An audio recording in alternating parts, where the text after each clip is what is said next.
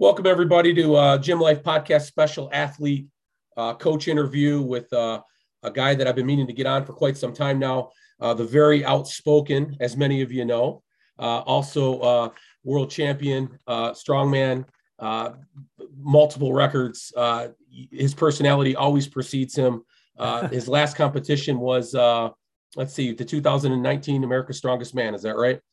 Yes. Yeah, Yes. which you had won. Yes. Yeah. Well, congratulations on that, and welcome, Terry Ratty. Hey, thanks for having me. Been watching your show a few times, so Yeah, appreciate it. Podcast. Yeah, I enjoy it. So hopefully this one gets out there. Yeah, it sure will, man. And I Every know a lot time of people are excited to hear from you. You know, you're a pretty outspoken guy. You know that. yeah, for as much as many people hate me, my podcast, anytime I do a podcast with somebody, it's always the best performing one. So as much as people want to hate me, they sure do love to listen to what I have to say. Well, everybody likes a little controversy, whether they want to admit it or not. And we said it Yeah. on the show. A little controversy draws up conversation, so there's nothing wrong with that. There's drama that's happened, and I said this whenever it happened. I didn't really address too much of it, but all good. All PR is good PR. Unfortunately, That's right. In the end, right? In the end, if your name's circulating, it's some sort of PR, as long as it's not for anything super gross. Well, I get the intention. I get the impression you don't do it intentionally. It just comes out of you naturally. So you just got to. Yeah. It runs in the family. I grew up. It was me and my mom, and she's always been very loud and theatrical. My brother's in theater. And we hung around, I grew up with the LGBTQ community. So it was a lot of characters in that. Yeah. And it's just like, I've always been really loud and outspoken and flamboyant and grandiose whenever I talk. And so, yeah, it doesn't help that the internet exists now. That's for sure. That makes complete sense to hear that backstory about you. I've watched some of your feeds on Instagram, and there's an actor in you somewhere, Terry. There's no doubt about it. Yeah. I used to do theater in school. I did debate in college for a little bit. So yeah, I've definitely I know, and I like to talk and know how to talk, and I say controversial things. The problem is that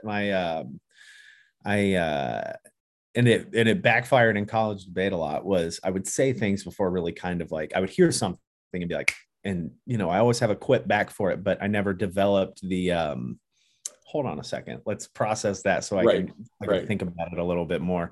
And I say things really quick. But I don't feel like I say I'm getting better, especially with the people I surround myself with, at processing what I'm saying. That's why I haven't really been saying much too lately, because people are overly critical of other people's opinions. Right now, that seems to be the case, doesn't it? Right. They want to be critical of other people's opinions, but they don't want their opinion to be criticized. Yes. And me, like, if you criticize me, if you say something about me, I'm just like, and if I'm wrong, like, I'll admit it. Like, I had a rant before about some crap with OnlyFans, and Rebecca Lorch, who's now our really great friends. She called me one night and we talked about it, and I changed my opinion. I have no problem admitting I'm wrong or changing my opinion, or even saying it publicly that, hey, I changed my opinion on that. I think part of being,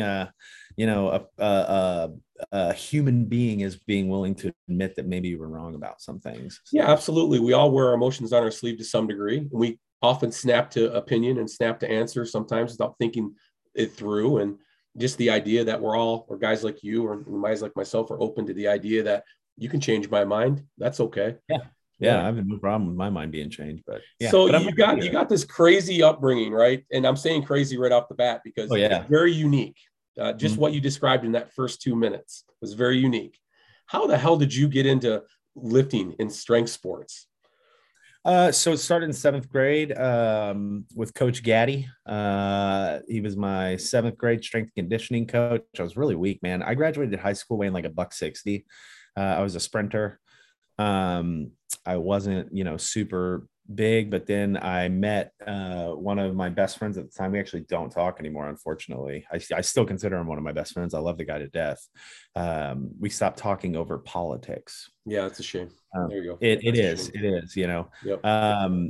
But he was my best friend at the time, and we would go and get hammered drunk at IU, and then we would do lifting afterwards. Like Yeah, one way to go uh, about it. Yeah. Okay. yeah, we had a bench press in the front yard. We would get tanked and do bench press at like, Yeah. 3 a.m. because they were all wrestlers. Yeah. So we were hanging with the rowdy wrestlers, and then decided to do a strongman contest, my first one. And I believe it was 2011. And from then on, I was like, oh, cool. So 2011, 10 years ago, how old were you? 21. 21. And you weighed No, I what, was about 20. buck 65, buck 70? Yeah, I was 20. I was 160 to 165 pounds. I was very light. I was a very little guy. And you jumped right into strongman and it didn't stop the next 10 years.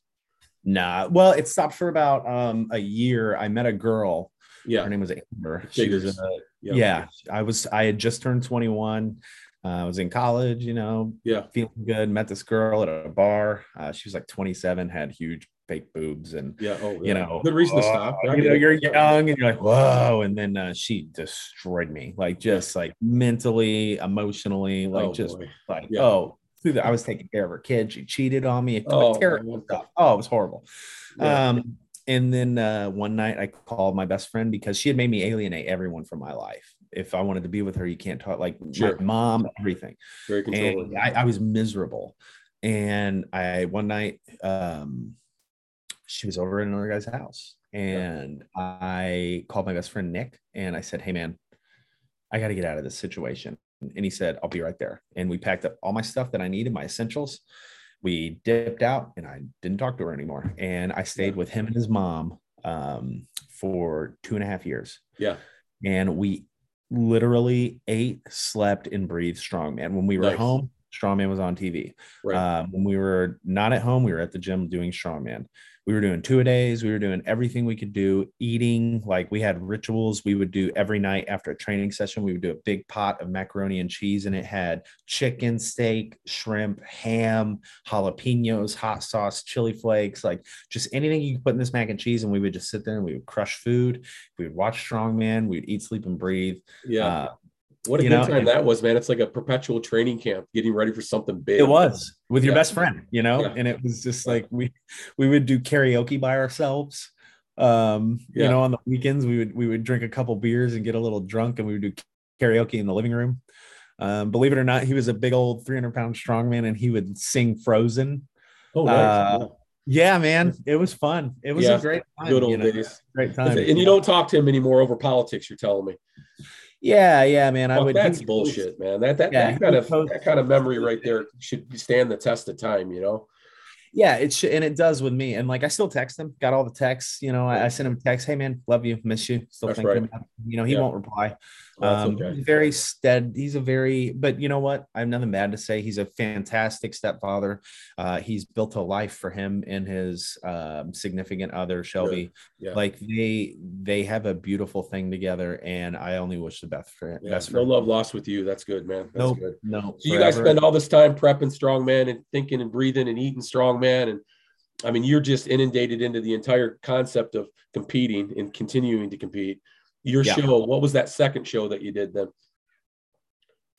As you guys were, I'm sure over that course of 2 years. Okay, so do you want to talk? So my career, I actually lost for 4 years straight. I got my ass kicked. Yeah. I mean, handed. Because you were small. Yeah, right. Competing as a 231. Well, that, and it was like you said in a previous show, it was 231 and under, 231 and over.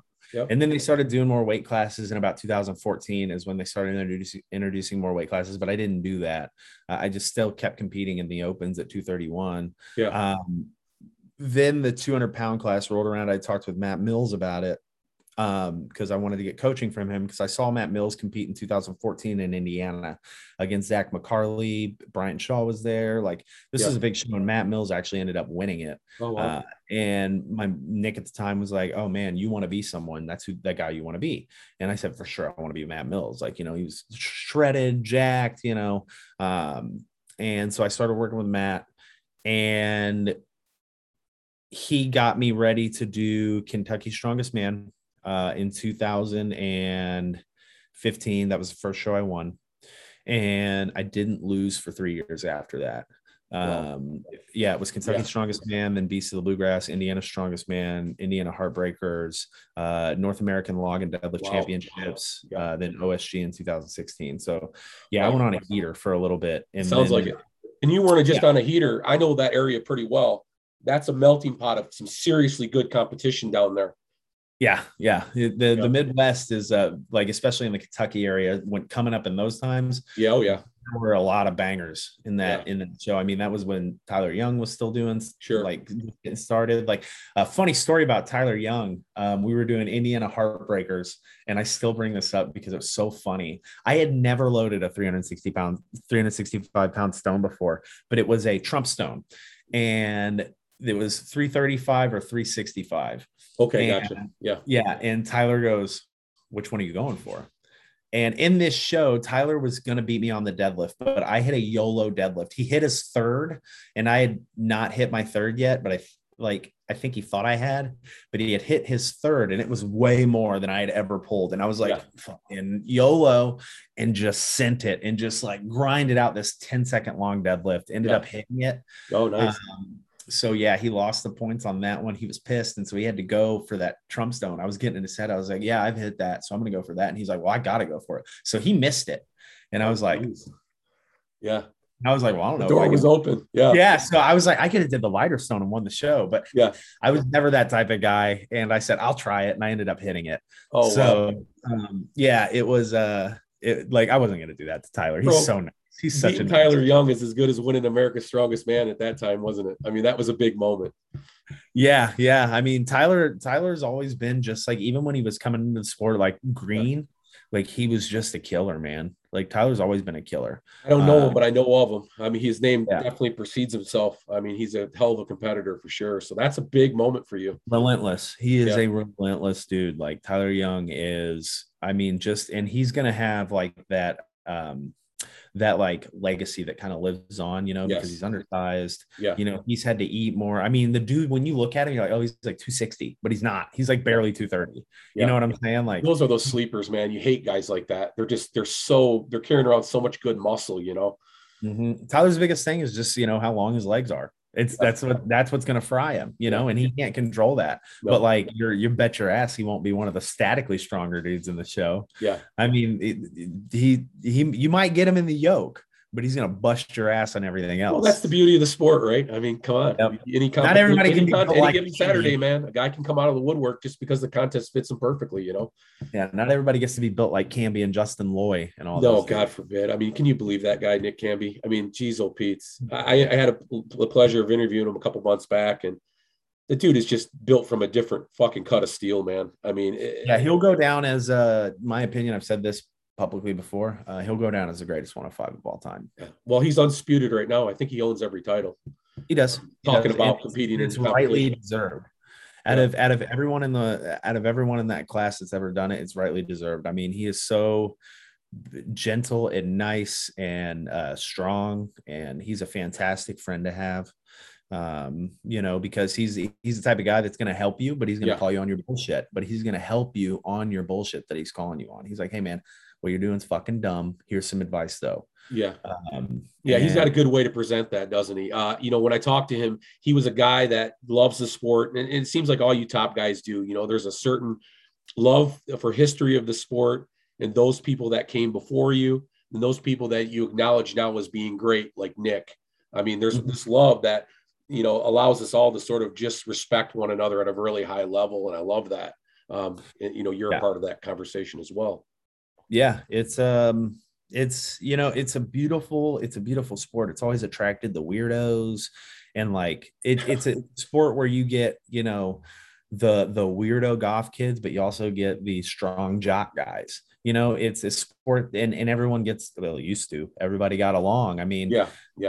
That was one thing that really attracted me to the sport, is I've always had like that kind of that's why I like jujitsu now, is because it's an hour of someone trying to kill you. Right. And I like that. Like, that was my favorite part. Like I've said before, I never cared about the competitions. It was never about the competitions. It was dying in the training that I liked. Yeah. It was, the busting my ass for 3 hours, making me feel like shit. the grind. I just like the effort required to get to that level. But also with that comes the ego and all that stuff. And I just feel like that's kind of why the numbers, in my opinion, aren't as good as they used to be, is because there's not enough ego in the sport. Yeah. And but with that being said, there needs to be ego that's like willing to let things roll off your shoulders. I feel like people take things way too personally. Yeah. I see. That's why the 105 class is doing this, is because Yes. it's a bunch of dudes that can talk shit to each other. Like Right. we all talk still to It's this true. day. We've got group chats where we just fucking roast each other all the Yeah. time. Yeah. And no one's like, well, why would you say that? Like, but that's why the 105s continue to do this, and other classes are just kind of like, Right. they're kind of doing this. It's because everybody is always like, oh, I'm afraid somebody's going to say this about, and it's like, no, dude, just go train. It does hold that certain camaraderie. I've noticed that as well, talking to all these athletes that I talk to all the time. The 105s hold a very unique camaraderie. And you're right, it's by itself right now a little bit. And I'm not suggesting the other classes aren't going to get there eventually, but they need some work. They need to work on it. That's for sure. Yeah, the 105s are a very tight knit group where cutthroat for each other, and it's wild to say that. It's Yeah. really wild to say that, but it's true. Like Yeah.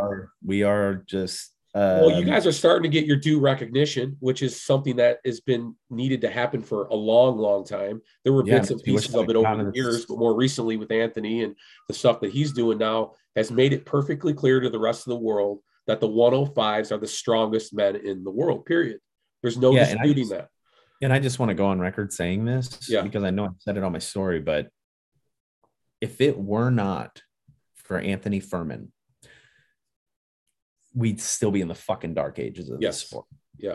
That dude, like, Rainier's doing big shit now. They're paying out athletes. They're paying for all these contests are treating athletes like athletes, regardless of the class you're in. If you're a pro, you're going to get treated like a pro. And it's 100% thanks to that. It started a precedent for sure. Yep. There are plenty of people that have had the opportunity to do this and they never did it because they were greedy. Yep. And my old they were always trying to sell the super heavyweights. That was always the thing, right? Never thinking outside the box. I'm just going to sell these super heavyweights over and over again.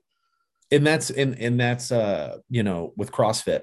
That's what makes CrossFit so appealing, is it's dudes doing and women doing incredible things. They look incredible. They're busting their ass. They're working so hard. But when you look at them, you're like, I could do that. If I really tried, I could do that. Yep. But like you watch Brian Shaw. Yeah. You watch Thor. Yeah. I'm not 6'7", 400 pounds. That's right. Yeah. If I see that, I'm not thinking, oh, I could do that. But you see, and that's why there's so much money inundated in those sports, is because it's appealing to the average consumer. So getting the 105s out there, getting people like Nick Camby. Nick Camby doesn't look like he's on a ton of steroids. Right. I did whenever I was I looked like I was sauced out of my brain, and I was. But it's visually appealing, and that's why that class is growing. That's why there's so much money in it, is because it's marketable. Yeah, and as a consumer, we relate to it. You can be an average guy, 195 pounds, 6 foot tall, and you can go to a show and watch 105 guys compete and legitimately put yourself there and say, yeah, I could do that. Or, I could train to compete like these guys. When you look at the Brian Shaws and the Thors of the world, they're cartoon characters, man. These guys aren't real. Yeah, they're not real. They're not real. No, God bless them. They're great athletes, but it's not conducive to the rest of the public. I mean, it is kind of what it is.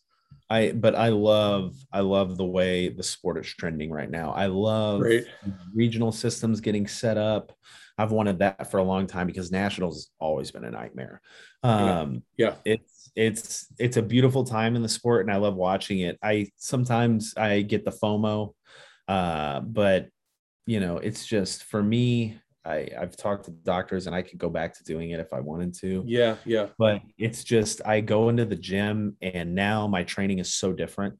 And I start doing stuff and I just think, God, I just don't have it in me to bust out those sessions anymore. I watch you train right now. I mean, you're first off, I want to talk about your Olympic lifting background, because you are speedy, man. I mean, I know you're your own worst critic when it comes to your Olympic lifts. Yeah. And I'm no expert, but I have seen enough of them to know what I see is good and what isn't good. It was super impressive watching some of your lifts, but you only competed in Olympic lifting once or twice, you said?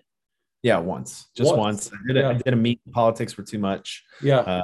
They called me for a soft elbow, and then the guy after me pressed out a snatch. And Yeah. at that moment, I was like, nope. And Yeah. me, Yeah. I was cussing out the judges. They were like, I can imagine. Yeah. and I It's was like like, it's like a church in there and you're the guy with everybody heard you. Yeah. well, and that's like, but it's the same thing when I'm a judge. Like, that's why a lot of people are, whenever I come to judge, because I'm super strict. Yeah. Like, if you're a promoter and you tell me the rules, I'm going by the rules. Like, there are no gimmies. Like, there were things at OSG that were driving me crazy. Like, for instance, Jody, when she did the log, her judge was making her bring her feet together every single time. You're right. And then she got to her 10th rep on the log, and she goes boom like that, and the whistle blows. And then she locks it out, and they were like, no rep. It was when the whistle was going. And I was like, well, she wasn't having to bring her feet together, but I'm like, okay, whatever, that's the rules. Yeah, right. And then I'm watching other competitors go who did just as good. And she's getting down calls with her feet still in the split position and bringing the log down right whenever she brings her feet back together. And I'm like, it's not the same. There wasn't consistency there, is what you're saying. No consistent. Yeah. And I mean, on the deadlifts, people weren't locking out their deadlifts, but then you got D McVie, who's in the fourth lane with that strict judge who Jody had, and he is making him pull his shoulders back as hard as he can to get the lockout, but the other judges aren't doing that. Yeah. Yeah. And I'm like, that's why I was actually talking with Furman about this. I said, why don't we kind of develop a rule book, like a book, the USPA has one, like all the IPF, they have rule books. We need to come up with a rule book that is cut and defined, so judges from now on can have a way to look at something. Because as much as people want to say, oh, it's strong, man, it doesn't matter. A lift is locked out is locked out. Yeah. We know what locked out is. Hitching is hitching. Who cares if you're hitching? Like belt clean things, who fucking cares? But lockouts are lockouts. Feet together are feet together. There are certain things you can put in the rule book that are indisputable. And to bring consistency across the board. And the big problem is, and we know this, and it shouldn't be at a high level. At the amateur level, we're going to see a kind of a fucked up situation forever, because we got to grab a hold of guys a lot of times these promoters need to just get who they can get. Hopefully guys that have competed. But at those big shows, it has to be different. It has to be different. Yeah, I love that idea. We should have guys that actually qualify to be judges. Yeah, like a certification program that says that you know what you're doing. Yeah, there's no powerlifting organization you can walk into and never judge before without a certification. So if we want this sport to be on that level, then we're going to have to do the same thing. Right. And I think it would be something that's easy to implement, but it's also lucrative for the people that want to get into it, because those high level USPA and IPF judges, they get paid to do those. Sure they do. Yeah. And having an incentive there for these judges to come spend the day doing this. Yeah, sure. An incentive that says, hey, here's cash. But I've also always thought we need to have a board that kind of reviews records, things like that, just to because every step you take to do something like that further legitimizes the sport. Every step you take to do something like that legitimizes the sport more and more. So I've always thought we should have like a review board and things like that, especially at like big shows, because they have that at like World's Strongest Man. If there's a lift, they'll review it and they'll come together and they'll, decide on it if it was a good lift or not. And at the big shows, that's something else that needs to happen. It's probably the biggest enigma that we have right now here in the United States. Certainly we've appreciated the upward trend of strongman now for several years, and the great things that some of these promoters like Anthony and others are doing, even on the amateur level. And we got a couple of those here in the state. But the problem is there's such this friction between these organizations we have, and there's no camaraderie. There's nobody's really, they're not colluding together. Yeah, I get it. But all about the dinero, man. It's the biggest problem that we have, though. It really is. It is. It's really unfortunate. And I've never understood why people, I understand it because, capitalism. Yeah. But I've never understood why people have to constantly put themselves in front of other people. At my business, I have a very strict policy that you pay what you can. Yeah. I have my set price. When you can realistically afford to pay my price, please tell me you can. Don't take advantage of me, because I'm going to give you, and I've been burned on it, but that's life. If you put yourself out there, you're going to get burned. But I've had people who've been with me for years that have lost their jobs or whatever, and I will program them for free as long as they want. Yeah. I'll help them for free as long as they want, because I feel like, for being a either whatever camp you come from, whether you think we're a Christian nation or you believe in being a good person or whatever, there's a lot of people that have these values that don't actually practice these values. And It's weird to me. Yeah. There's a lot of greed. There's a lot of trying to get one over on another person. And just like, I said in my story, I'm not going to lie about somebody. I don't lie about people. I'll speak my mind and I'll say shitty things, or whatever you want to believe, or something out loud, but I'm not going to lie about anybody. I'm not going to make things up about people, and I'm not going to try and get one over on somebody else. I'm not going to try and screw people out of money or anything like that. I might be loud and abrasive, and people might not like me, but they don't like me just because they don't like my opinion. Right. If you talk to anybody, I'm not a bad person. I would never ever do anything to hurt anyone or screw anybody over. Like, I'm just loud and abrasive, and they just don't like my opinion. Yeah, that happens with loud and abrasive people sometimes. Yeah, I think that the idea that we have this great trend going right now in the sport, and you're right, money kind of dictates everything, and that's the world we live in. But as we start putting this sport first, like some competitors and some promoters are, I think the true takeaway is a rising tide rises all ships, and there's really no wrong way to do this if we're all on board with the idea that everybody needs to support the sport and work together, as hard as that may be for some promoters and some organizations, to try to find pathways that are legitimate, right? Because this was the big talk, and this is something that you were pretty passionate about a couple of weeks ago. And you mentioned, how does a champion compete? What is the right way for a champion to compete? And I argued kind of the point a little bit on my show that that's a good problem to have now, because we have these different pathways to get to all these different places. But how do we organize all that to make it right so people can compete at a high level and have some organization to it? Have you ever put any thought to that? Yeah, I'll frame it if I was in the position to do it right now. Okay.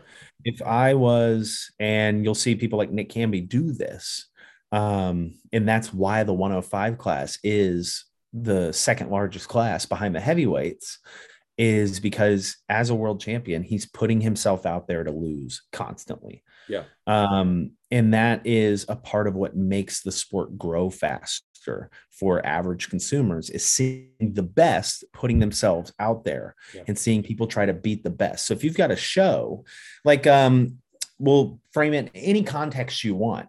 UFC. Are you going to watch the UFC card that has a bunch of people that are pretty good? Or are you going to watch the one that's got the champion about to lose his belt? Right. Well, it happens all the time, right? We know the answer to that. Exactly.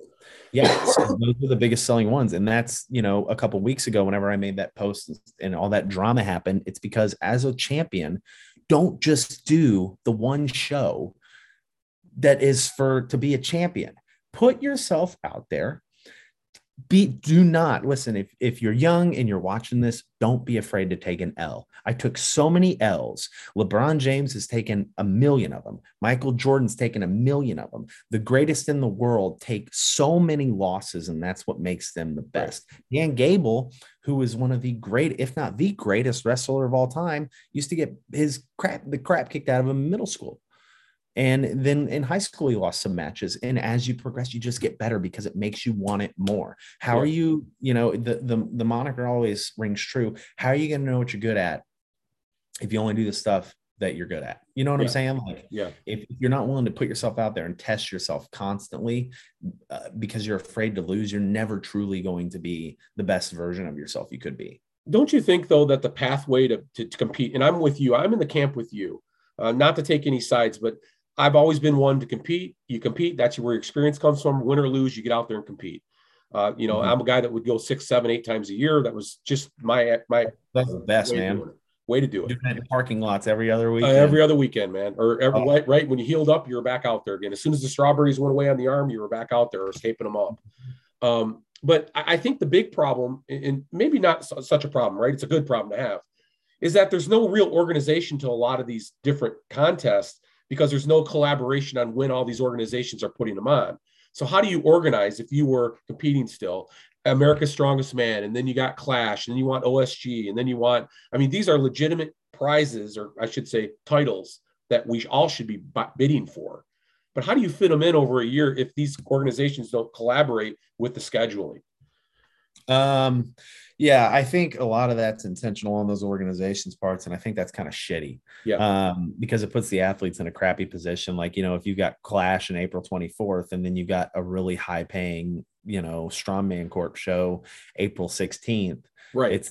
That's shitty, like in my opinion. And I wish that they were working together more, but unfortunately, stupider minds prevail when it comes to that stuff. And no one wants to work together. Just like in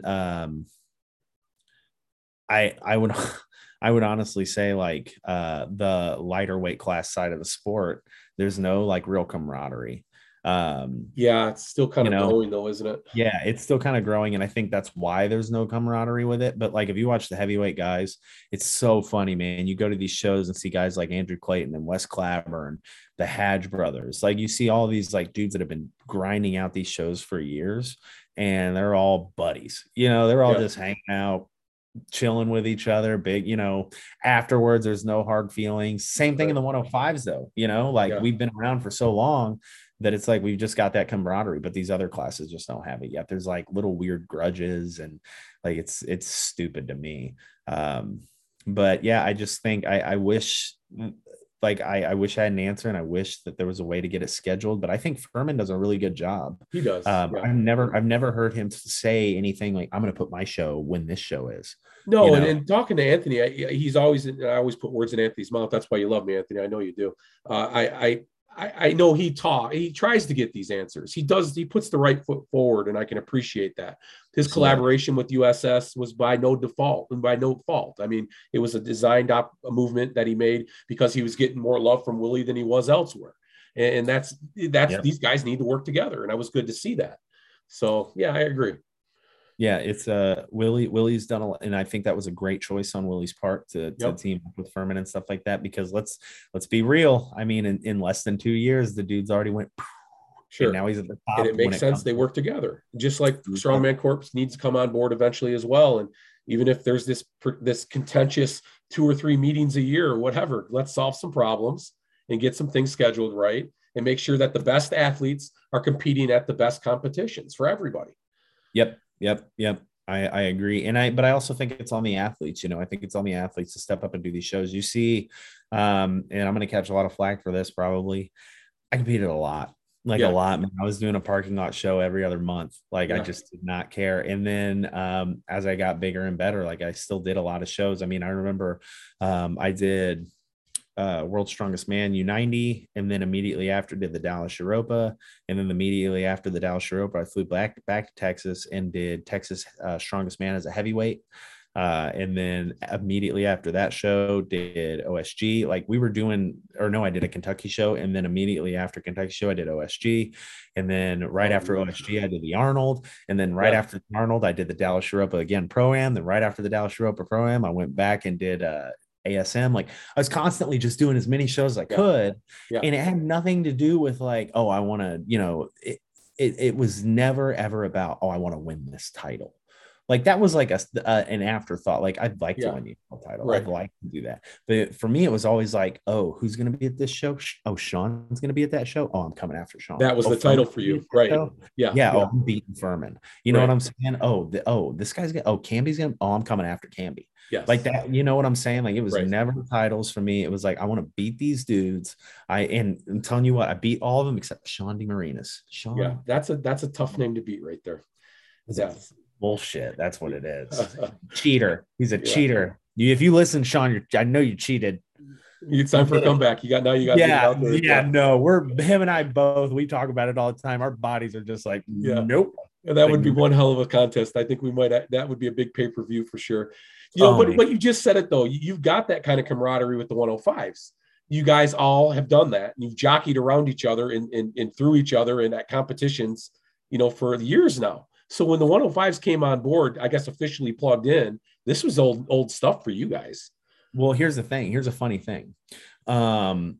when before I got my pro card, I made a comment on ASM 2016, and the 105 pros fucking hated me for it. They hated this comment. And I said, it's bullshit that the 105s are doing ASM and it's pros only, because some of these dudes are zeroing this deadlift and it's Right. pathetic. Yeah. And they got really mad at me for that. But Yeah. water under the bridge. I won Yeah. the Arnold. They were like, yeah, it was stupid. And they still roast me for it. They were like, remember when you talk shit? And it's like, I think that is a sign of security in themselves. Yeah. You know what I'm saying? Like It is. the Yeah. willingness to see that, be like, that's a stupid fucking comment. You're an idiot for that. Yeah. But you're strong. Like, Hey welcome to Terry, the I highly doubt you never walked into a competition without a bullseye on your back. I'm sure of that. Oh man. Every single show, I feel like I walk into Walmart with a bullseye on my back.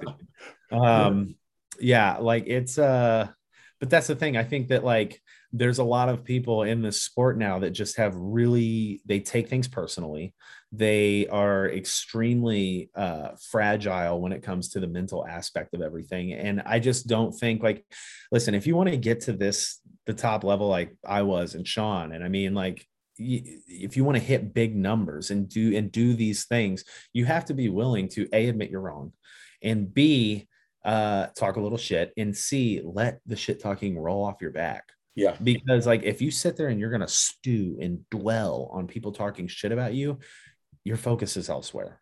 Like you're focused on something else. Well, wouldn't you say in large part, and I don't want to sound corny, and it's going to sound corny to some people, like, come on, but there's some truth to it. There's an old school, new school mentality to strongman. Let's face it.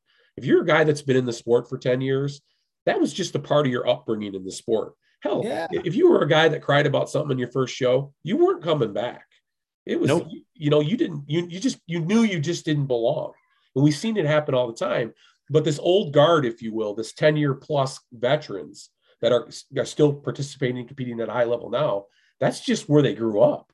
But now, since the sport's getting so big and we got all these new people coming in, it's turned to be a little kinder and gentler, if you will.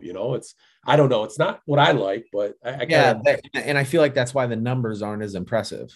Like it's just, I truly don't like, I don't think the 80 kilo numbers are impressive. I don't think the 90 kilo numbers are impressive. I think the 105s are getting stronger, but I don't think a lot of the dudes in the 105s are as strong as they used to be.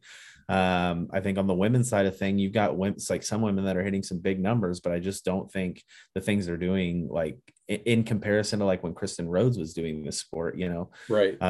Like it's, they're like, people forget, like in the earlier days of strongman, when it was like Jill Mills and Kristen Rhodes, like there were some killers. Like there were some killers. They were killers, but they don't remember their name. Right. You know what I'm saying? But those just ladies, bad timing. Yeah. Those ladies also, though, I don't know if you've ever interacted with Kristen Rhodes, but like she'll talk shit to you and she'll let you know. She'll say, hey, listen, like to me. You know what I'm saying? She's talked shit to me. Like and that's why she won ASW so many times, and she did so much impressive stuff, is because she's a killer. Yeah. Like, and you have to, like, there's something about, if you want to be the best at a sport that's about being like relentlessly dumb over and over again with your body, you have to have a little bit of ego to go with it. Absolutely. And everybody, and whether you want to admit it or not, everybody wants to see that. I mean, this is a sport that's built around a little foundation of ego. There's no question about it. Look at Andrew Clayton. Yeah. Andrew Clayton, he's such a sweet, humble guy. Andrew and I used to have our little quarrel, but like I said, we're two adults, so we can bury that shit. Like, now we talk all the time. And Clayton, he is so, he's such a goofball, but he's a sweet, gentle dude. But at the same time, when he goes to compete, that ego, like he is, and sometimes he'll post it on a story. Andrew's crazy. Yeah. Like Andrew will shatter every bone in his body to make sure that he beats you on an event. Yeah. Like, and it requires that to be the best. Yeah. Like Camby, in my opinion, Camby's got that ego and like he wants to win and stuff, but Camby to me is like the LeBron James of strongman. Yeah. He lets his performance do the talking. Yep. He's very nice, but he trains smart, doesn't do gear and blast a bunch of steroids. He keeps his body in tip-top shape. And that's why he's going to have that longevity, and he's going to go down, in my opinion, as the greatest of all time. But it's, for the rest of us, we're like, the J.R. Smiths, and we're trying to, climb our way to the top. We're like the KD. So we're going to have that edge to us so we can get our name up there. Because Camby's just a genetic phenomenon. You look at the dude. I mean, he's fucking built like a brick shit house. Yeah, there's guys like that coming up the pipe too, and I think in large part because of you mentioned longevity, something that you or I didn't get a chance to experience maybe quite as much because it was a little bit more of the Wild West. But nowadays there's legitimate programming, there's legitimate off-season preparation. If for guys like Nick, there is an off-season because there's not. I mean, he's pretty much going year round. But you're a coach, and you coach a lot of successful strong men and strong women. How does that dynamic play into your thought process when it comes to your athletes now, your off season, on season, the drug usage, the nutrition? I know you're not big into that, but I mean, are you looking at it compared to when you started to where it's at now? Like you're looking at two different worlds? Yeah. Like when I started, man, it was, like I said, I was doing like 2-a-days with my best friend. Right. Right. We want to do fucking power cleans, and then we go get hammered at B-dubs, and we go back to the gym and do bench press, like it was like, I have no idea. Actually, one of the guys that helps promote OSG, Aaron Mullen, he helps all the Giants live events. He owns my old gym Core. And I don't know how many times we would come in after a night binge drinking at IU, and he'd be like, "You guys reek." And we'd be like, "Yep." And we're going to hit a squat max today. There's something about being young too, though, right? Something about being 21, man. You just can do that. Now I'm like, I don't even want to look at a plate. It's just now as like, the thought, and it's really, this is my favorite thing about the strongman community, in regards to coaching and programming, like dudes like Greg Popejoy and, Furman and Tyler Young or David Baden, these dudes, like I'll talk about something, like, hey, Melissa's yoke at Dubai, what did you do? She fucking crushed that 600-pound yoke. And it's like, well, she didn't touch a 600-pound yoke before that show. Right. Because like the thought process and the thought and the intent behind everything we're doing is so much more specific now that like we're getting better and better athletes. But with that being said, if the athletes are better and better and the programming is better and better, don't be afraid to put yourself out there to compete then. You know what I'm saying? Like a good coach should be able to manage your fatigue. A good coach should be able to prep you for multiple shows. I don't know if you know my client, Carly Oliveira. I know of her. Yes. Yeah, dude, I have trouble not getting her to compete. Like I have to tell her, hey, we got this show coming up. She's like, but I want to do this one. I'm like, I know, just come back. Come on. We don't need to be doing this one right now. Like it's too close to this one. She's like, come on, let me do it. Like this past weekend, she's got the Arnold in a month. You know what I'm saying? This past weekend, she did a heavyweight USS Pro Show. She's like 150 pounds. Cutting it close. She she doesn't care. She's like, I want to do this. I want to beat this chick who's a heavyweight. Like she does no gear, and she's mid to late 30s, I believe. Yeah. Like she's just, like no gear, mid to late 30s. She's a killer. She doesn't care. She wants to go out there. She wants to murder everyone she can. And, she's going to try and snag a few trophies along the way. Like that's what it is for her. Like Carly just wants to compete. Has nothing to do with trophies, she wants to beat you and compete against you. She's got that old school mentality, man. She's a killer, bro. Yeah. She did we didn't peak for this show that she did this past weekend. There was no preparation, really, no peaking. I had her hit the events one time because Arnold's more important. Yeah. She does this stone medley. Keep in mind, she's like 155, 160 pounds. The final stone in this stone medley was 300 pounds, and she had to carry it and load it. Yeah. And there were 4 stones before it. And she got to that last stone and almost loaded it. She was just a little too far back from the platform and it fell down. Yeah. But it's like looking at her and I'm like, Jesus Christ. Right. And that would have been like a friggin' like a 40-pound stone PR. But she gets into the show and it's just like Mel and Jody and Kevin Ferris and all these people that I coach, they get in the show and we train. Like, dude, my mentality behind coaching is I'm going to beat you into the floor. Like I beat myself into the floor because I know that's what it took. Right. Because if I can make 5 days a week feel absolutely dog shit and shitty, like you want to jump off a cliff When Yeah. you're rested, you go into that show, you're going to be like, Right. You'll eat it up. Yeah, yeah, what is exactly. this? Yeah. What is this? Like, what are we Yeah. doing here? This is like an off day. Yeah. Yeah, I tell all my clients it's training day. We're training. Let's train today. Yeah. And that's always what it is. So yeah, it's just like I understand the science. I've got books right here. I'm always reading the books. Like, I'm always studying the ways to make the programming side of it better. But the programming is so easy.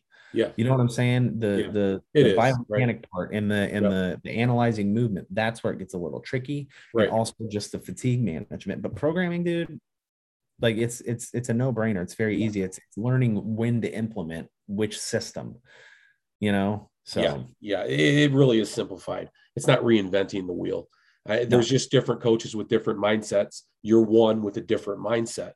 You come in with that, kill or be killed mentality. We're going to train till we beat ourselves into the ground, recover and get back at it again. So when we go to competition, this is just an off day. Let's have a party, and that's kind of the way I get the feeling that you go into this. Well, and I take a lot of pride in being the coach who, I've had a lot of athletes come to me in the past that have had a history of extensive gear use. I'm not going to name names. Yeah. But I take a lot of pride in being the coach that doesn't push gear.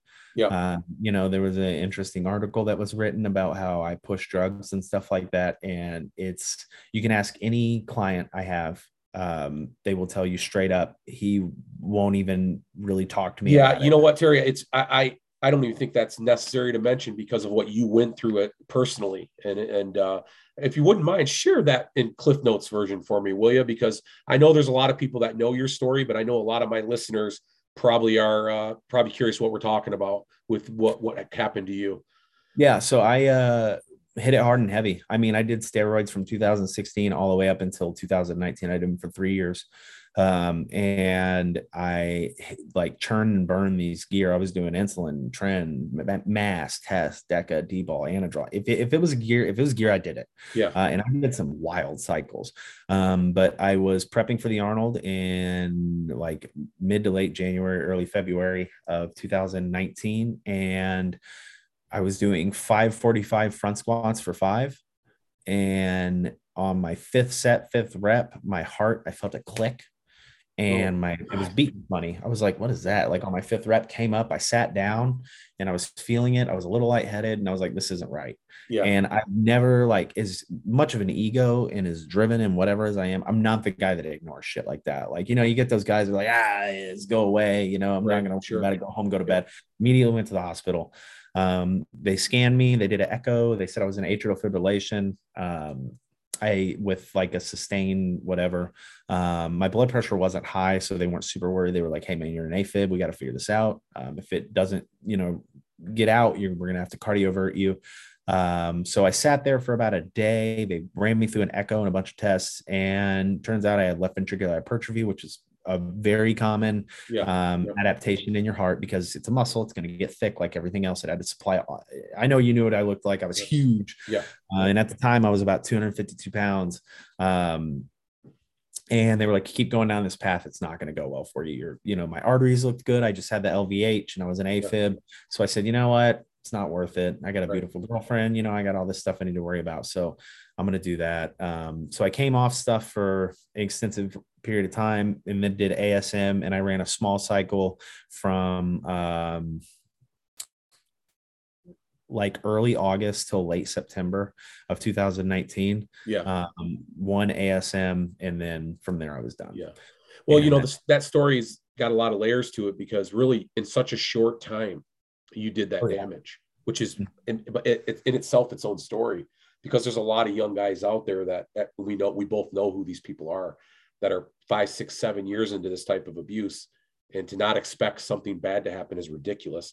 I like what you said though in one of your video logs that, and it's true. I always preach this: less is better, and unfortunately you have to get older and wiser to understand that. But there are guys out there that, like you said, you never went over 1,000 grams, you don't need to.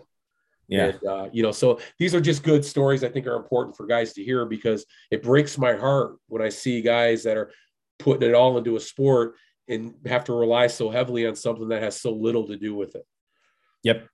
Yep. And that's it's funny. The further I got into my career, the less I did because the training just got better. That's Like right. I just understood it more. You know what Yeah. I'm saying? And I started programming for myself like mid 2018. And that's kind of when I went on another little tear in my Yeah. pro career. Right. So it's like, yeah, I started using less stuff and the programming just got better. And I started Right. taking programming into my own hands a little bit more. Would do my off season stuff with somebody else so I could focus on my job and clients at the time. Yeah. Cause I had a full job at the time. Sure. But yeah, for contest prep, I always did my own stuff. And it's I feel like that's why a lot of people are comfortable coming to me as a coach because they I know would I'm not guess. going to Yeah. push gear on them. Yep. And a lot of people that have done a lot of gear in the past come to me because they're like, hey man, I've done a lot of stuff, can you help me like get back to what I was, because I don't want to do that. And I'm like, of course we can Yeah. always do that. Yeah. The thing I can tell people is if you go down that path and you want to be a great strongman and you want to get to that top level without having to use the supplements, it's Camby has been in this sport for so long and he didn't do that stuff. Yeah. And that's why it took him so long to get That's where right. he is. Yeah. It's a much, much longer road. And that's the problem. People don't want to wait. They're not willing to put in the Yeah. fucking time. Well, I think that's an American value, baby. Well, it is, unfortunately, right? Yeah, Yeah. we want that instant gratification. And Yeah. I see, in the scary part for me is on the women's side, I see it really bad. More and more. Yep. Yeah, a lot of gear. And I see a lot of these girls that are just sweet girls that are going to crush numbers, but then they don't understand that the side effects I get as a man, my body can handle them a lot better Yeah. than a woman's body can, unfortunately. Yeah. That's They're off just, reservation with some of the shit they're taking. It's just not designed yeah. for them. Yeah. Yeah, it's not designed for them, and the kidneys and liver, and it's just not the same. And people want to argue it all the time. And I'm like, listen, we have hundreds of years of medical studies to prove what I'm saying. Yeah. And just because you don't like it, I'm not saying, I'm not being a misogynist. I'm not doing any of that. I'm just telling you, this is not a game you want to fucking play. Because I've been there, and it's until like everyone. There's a comedian, I think it's like Krista Elliott, talks about everyone feels like they're in their own movie. You're in a movie, everyone else is an extra in your movie. This is your movie. And when that doctor looks you in the face and says, hey, you keep doing what you're doing, you're checking out of your movie early. Right. Right. That sucks. And eye-opener. going back to something about mental health and stuff like that has been brought up over the last couple of weeks. You want to talk about mental health struggles? I'm the king of mental health struggles. Yeah. For 2 years I dealt like no sleep, constantly checking my blood pressure, constantly take what vitamin can I take that's going to make me feel better. Yeah. I was an extreme hypochondriac to the point where I had to go to therapy because I was constantly in fear that I was going to die early, and I didn't want to. And that you want to talk about a mental health struggle. Yeah. Wait till you go through that. Wait till a doctor looks at you and says, you're going to die, and you got to face that. Yeah, man. I was just there. I had cancer. I got over it. I beat it, but congratulations, man. Yeah, thanks, man. That was 8 months worth of chemo and shit. And I found, I'm just terrifying. 2 months out of it right now. So, but I know exactly what you're saying. I know exactly what you're saying. I know what kind of game that plays with you, especially when you think you're invincible, and that you still know you have it in your heart, but now your body's telling you otherwise, and it's just not a fun place to be. Yeah. And, with like, I think that everyone's hypersensitive to everything right now, just, and I say these things from the, like everything I say is from the perspective of a pre-pandemic, because I still talk like it's pre-pandemic and when people had a little bit thicker of skin, but I think the pandemic really kind of exposed everybody's how fragile they are to things. Yeah. I think it did. Yep. Yeah, I think the pandemic kind of softened everybody up a little bit. And in my opinion, it should have did the opposite. Now is the time we need to be tough. You know what I'm saying? You need to be tough. Yeah. Like, regardless of how you feel, like, like mask, whatever, vaccine, I don't give two craps what you believe in. You got to be tough in a time like this. Yeah. You have to be tough. So, well, I agree with you. And I have a feeling there's a wave coming our way. I'm starting to sense it. We're seeing this better reality, this less of a snowflake existence and woke sort of society is starting to implode on itself a little bit. I don't have a problem saying that. And if anybody listening does, they don't have to listen because I don't want any part of it anymore. Well, you know me, I'm in the LGBTQ community. I'm a very like left guy. Yeah. It doesn't mean you can't be, thinking right. like, that's, which is interesting about you, right? Because nobody would guess that about you. Oh, dude, with everything that's happening, I've been called an incel. I've been called a conservative, whatever. And I'm like, do you even know me? Like, right. do you know who I am? Because I am so far from that. But that's going back to what you were saying is it's eating itself. Yes. It eats its own. And that's the problem is it starts with good intentions, just like everything. And then eventually it spirals into something it's not, kind of like, that Instagram page that, it started out as something great and then it spiraled into something terrible. Yeah. And that's like everything because there's no checks and balances. And like, especially in this, society we're in right now, people just like are hyper reactive to everything. Yes, they are. And I honestly like it really sucks that there's no discourse anymore. When all this drama happened, I would have people messaging me, and I've gotten so many death threats over the last like month. And I think they get upset because my response whenever I get a death threat is that's terrible advice. Right. Like, why would I do that? Yeah, that makes no sense. That's bad. You should not be a coach. That is bad advice. Yeah. But like, we'll see what happens, man. I just think like the hyper reactivity and like being offended by other people's opinions and stuff like that is just, it's a weird thing to like, if I don't like your opinion, I'm just like, okay, fuck you. Or, like, yeah, I agree. And I think kind of if we could bring it kind of back into our strongman community a little bit, it's a growing pain. I think it really is. It is. I think these sort of little knock your head kind of thing is going to happen for a little while until it's already been there, done that. Let's move on. That argument was had last month by so-and-so. We don't need to have it again. Yep. But it's a testament though to the growth of the sport, right? Because now all of a sudden we're not this, well, we still are a very kind of invisible sport, but go back 10 years again and let's play old school, 20, 30 people at a competition. Now you got 100 in a parking lot. Yeah. Ooh. Right. In a parking lot. Now you're on baseball fields and in conference centers. So it's going to come with the territory. You're getting all these different personalities in now. And before you know it, we're going to have these issues. Well, and that's what I tell my athletes like Jody and, Mel and all these people, they do so many shows because I tell them, hey, you're especially like Jody and Mel and Carly and Cassandra and like my female athletes, I tell them you're in a very unique position where you're in the growing part of this sport where it's going to be blossoming into something beautiful in the future. Yeah. And just like with me, I tell them you're not going to be the benefactor of the beauty down the road, but you're the one that's paving the road for the future. Right. Yep. And, like that's why Mel and they do so many different shows. Like, she'll do Canada's Strongest like nationals as a heavyweight. Jody's doing Rainier. Yeah. She did Rainier last year as a heavyweight. And anytime they ask me about a show, I'm like, let's do it. Let's do it. Let's do as many as we can because you're paving that road for these young women that are going to be coming up and they're going to want to look at you. They're going to be like, wow, look at this woman. She's strong. She puts herself out there. She's always up for the challenge. She's never dodging anything, and it's beautiful. Like I don't know. They're in a very, I like that analogy because you're right. Despite the good position strongman is in right now, there's a lot of work to be done, and every athlete out there competing right now, whether they want to hear this or not, is really paving the way because it's not there yet, and they won't be around when it is here. But they got to put some what do you want to call it? They got to be happy with what they're giving the community right now, because what they're doing is the laborious work to get it to be at a high level.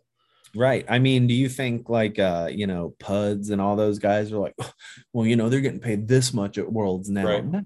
They knew that they were a part of a legacy and, something that propelled to greater heights. And I think about that with my career and I love it. I'm like, wow, I still get people at shows and messages from people, like Anthony Marinara, Muscles Marinara, San Lorenzo. He came to me for coaching. He was working with Anthony Deal for a little bit, and Deal told him to hit me up because Deal said, "Hey man, I feel like I've kind of reached my plateau with him. I don't know really where to go."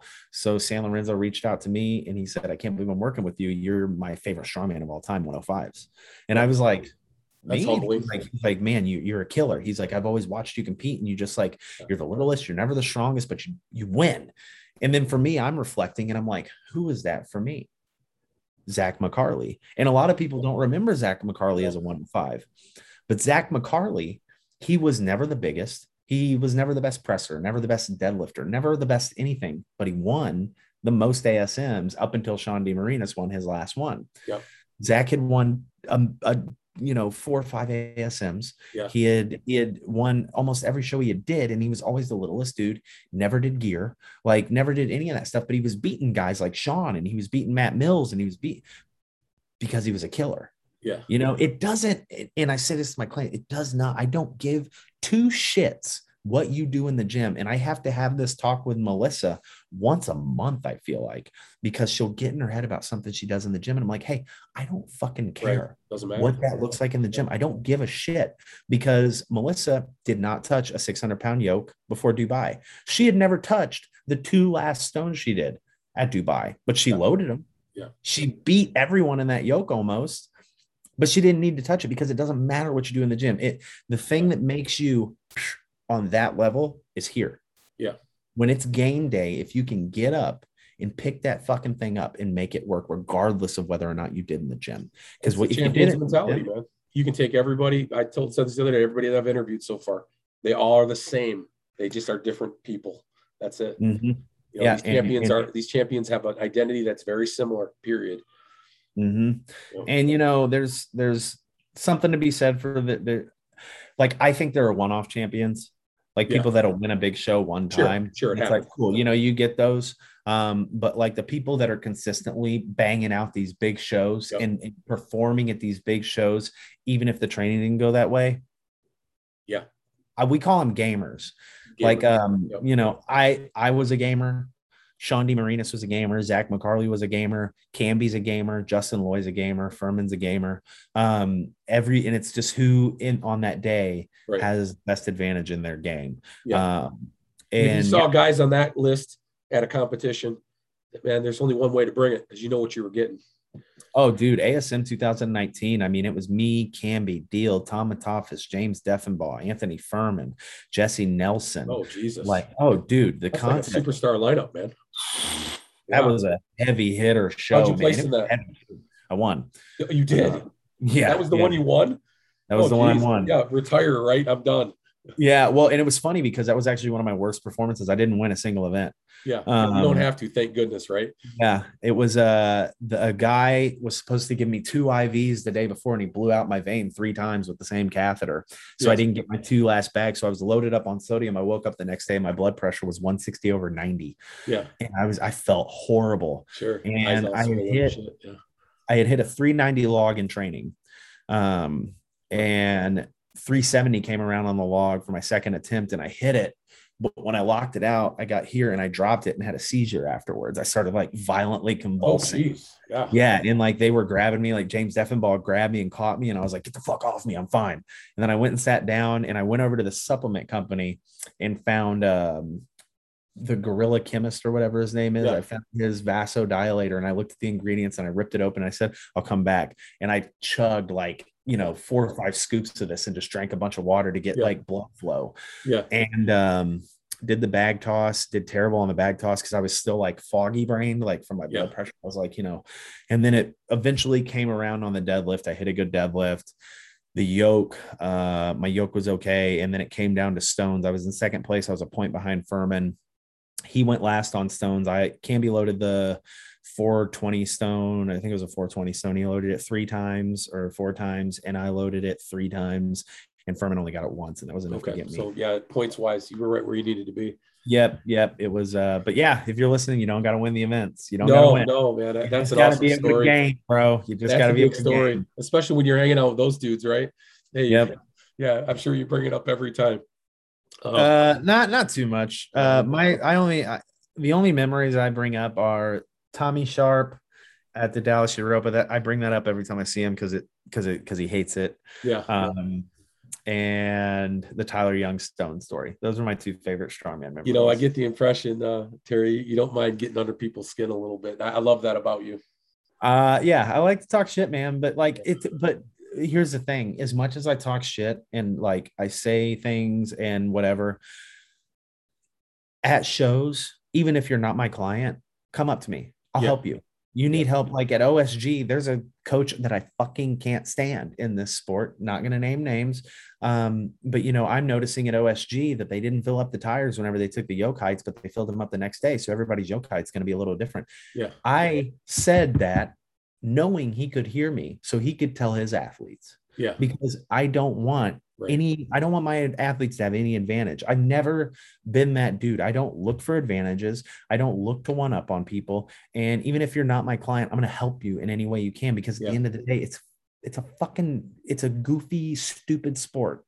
Right. We pick up rocks, people. Like, don't take it so seriously that you feel like you have to fuck over someone else in order to win. No, my athletes don't do that, and I refuse to let my athletes do that. It's we only got each other in this sport. We're a bunch of misfits, and we only have each other. So, you know, I don't know how many coaches have came up to me at a show, like, you know, Greg Popejoy or Dan Falcone, and they're like, "Hey, do you have this on you? My athlete needs it." Of course. Yeah. Hey, you know, Nancy's getting ready for this. Do you see anything that maybe let's try this. You know, I'm only here to help. I only want to help. Yeah, when you come across as approachable, despite any other character traits, that's the most important, right? I mean, You could be a guy that can pick on people or say what you want to say and not make people happy. But if people know you're approachable, that makes everything okay, because you're really not a dickhead. You're just a guy being a guy or being yourself. There's a group on Facebook called Talking Bouncing Deadlifts or Talking Belt Cleans, man, or, you know, they always change their name, but they post memes about me relentlessly. They're always talking shit about me. But there are people in that group that have come up to me at a contest and been like, "Hey, you know," but I never bring it up because in my mind, people just talk shit. Yeah, you know, I'm not gonna take it personally. No, like, you're one of the better shit talkers too, so you got to appreciate. Yeah, like it's my thing is I just say it so you can hear it. Like, I'm not going to do it behind a privacy wall. Like, I want you to know, because I feel in my mind, I feel like there's two reactions. If I'm talking shit, or if somebody talks shit about me, I'm going to message them and be like, "Hey, let's talk," or, you know, try to squash it or become friends. Like, I talk shit to Rebecca Lorch, and then one night I get a FaceTime at 2 a.m. and she's like, "Hey, let's talk." Yes. Right. And I'm like, you know what? Yeah, let's do that. Yeah. Let's talk. Let's squash it. Now we talk all the time. Like, and it's people just, you know, at the end of the day, and this is my thing, when people realize they're just not that important. And I just know I'm not that important. I'm just some fucking dude. I'm going to die one day. People are going to forget about me in 100 years. I don't fucking care. Like, and when you realize you're not that important, you take life like one step at a time and a little less serious. A little lighter. Yeah. Right. Just enjoy the ride. And that's why I don't have like the hypochondria and anxiety about my health and stuff anymore. Like, granted, like I'll have my times when my blood pressure gets a little high, but then I just think proactively and I'm like, oh, what can I do to fix that? You know? And it's like, you take things, I don't know, life's just better. Like, well, you know what I'm saying? It's a wiser mentality. I mean, the younger version of you or the younger version of me would have looked at us and said, "Fuck you. We got this figured out already," right? Do more trend. Yeah, that's right. Trend, right? Well, hey, listen, Terry, this has been every bit as enjoyable as I thought it was going to be having you on. You are one of the more outgoing personalities in the sport of strongman, and you know that. You're probably one of the more outspoken guys in the sport as well, and we need more of you. Despite anybody out there that want to draw us up controversies, we need more guys like Terry Ratty out there, because you make this sport fun, you make it relevant with your conversations, and you certainly make it relevant with all the great athletes that you train and hang out with. So I appreciate you coming on the show today. Hey, I appreciate that, man. It was a great podcast. I do listen to it. I do listen to your podcast. So I was excited to do this one when I saw your message. It's a great podcast. I think you have a fantastic way of presenting everything. I think you do a fantastic job of letting the athletes talk with great leading questions. So just keep it up, man. I love what you're doing. And I appreciate it. Anytime you want to, you know, have me back on or have any of my athletes or do any of that, just, reach out. They're more than willing to do it. I will. I'll be reaching out to you for sure, and I'm more than excited about catching up with you sometime on the road, so we can share a beer and some more Are you going to stories. be at a Clash? I am. I'm actually going to look into getting my room here this weekend yet. So I was just talking to the wife about it, and I think we're going to make a long weekend out of it. So you're going to be there, of course. So Of course, that would be a great place to sit down and have a drink with you. I think I've got like 10 athletes doing it. Yeah, you do. I know you got a lot in there, so makes sense. Yeah, it's gonna be fun. And I told them, I'm looking at all of them. I'm like, hey, if you guys friggin' podium and get some of this cash, do I get tips? Like, is there a tip? Like, buy my beer for the night, right? At least get me drunk. Because listen, you haven't seen drunk Terry yet. No. Okay, well, let me just tell you, I'm going to come there, so maybe I will see drunk Terry. So that'd be great, right? Is that a good thing or a bad thing? And Alanis Morissette karaoke will happen. Oh boy. Yeah. I'm going to have my cell phone out for that. That's great content for the website. I got some pipes. Well, you come from that background. Little does everybody know you're from drama school, man. Theater. Yeah. Well, I'll see you out there then. I'll definitely get in touch with you if that's my plan. But otherwise, have a great trip and we'll talk to you soon. I'll talk to you soon, man. Thanks for having me. Terry. All right, man.